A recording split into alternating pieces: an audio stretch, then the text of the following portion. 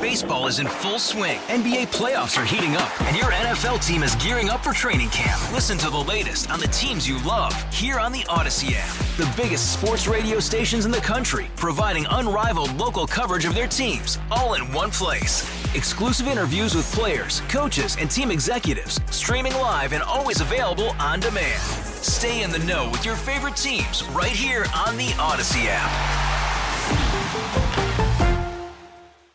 So we lost Jane Gephardt, who was the wife of Congressman Dick Gephardt here from St. Louis. Who you worked for. I worked for Mr. Gephardt for most of my young adult life.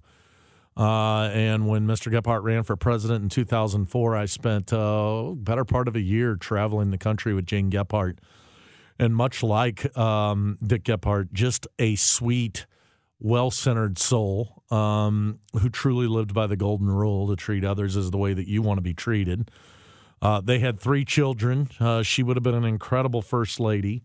She was an incredible companion to Dick Gephardt because, Chris, when you're one of those leaders in Congress, whether you're the Speaker of the House like Nancy Pelosi or Mike Johnson, or you're the Democratic leader like Dick Gephardt was, or any of these other leaders that have been there now. Our leader is what's his name? I forget. Out of New York. Anyway, their whole life is consumed by going out and raising money and living and dealing with politics. So a spouse in that world has to be a special breed. And Jane Gephardt truly was that. I mean, think about that. Dick and Jane were their names. I don't know if you had books when you were a kid that you learned how to write or you learned how to read, which was See Dick Run, Run Dick Run, Dick Hang with Jane. Yeah. Well, that was these two folks, and they were a great couple.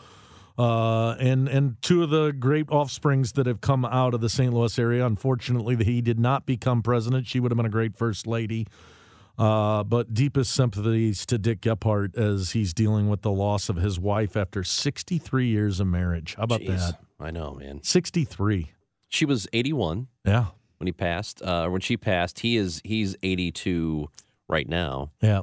Do you speak to him much now? Occasionally, once or twice a year, he and I will visit with each other. I mainly will try to have him on. He was recently came on with me in opposition to this whole no labels group out there that was doing the third-party campaign that Joe Manchin and others had been behind. He still has the Gephardt Institute here at Washington University, and that's where they're asking people to make contributions instead of flowers or mass cards if you wanted to do that. And I think he serves on a couple of boards here in town. So he's back here regularly, and I get a chance to visit with him.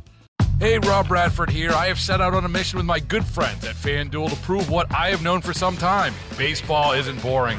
Now I have a daily podcast to prove it with some of the most notable people in the baseball world, screaming baseball isn't boring from the mountaintops, or at least agreeing to come on our show. Players, managers, GMs, and yes, even the commissioner of baseball, Rob Manfred. It has been a constant wave of baseball's most powerful voices. So join the revolution. Subscribe and soak in Baseball Isn't Boring. Listen on your Odyssey app or wherever you get your podcasts. You'll be glad you did.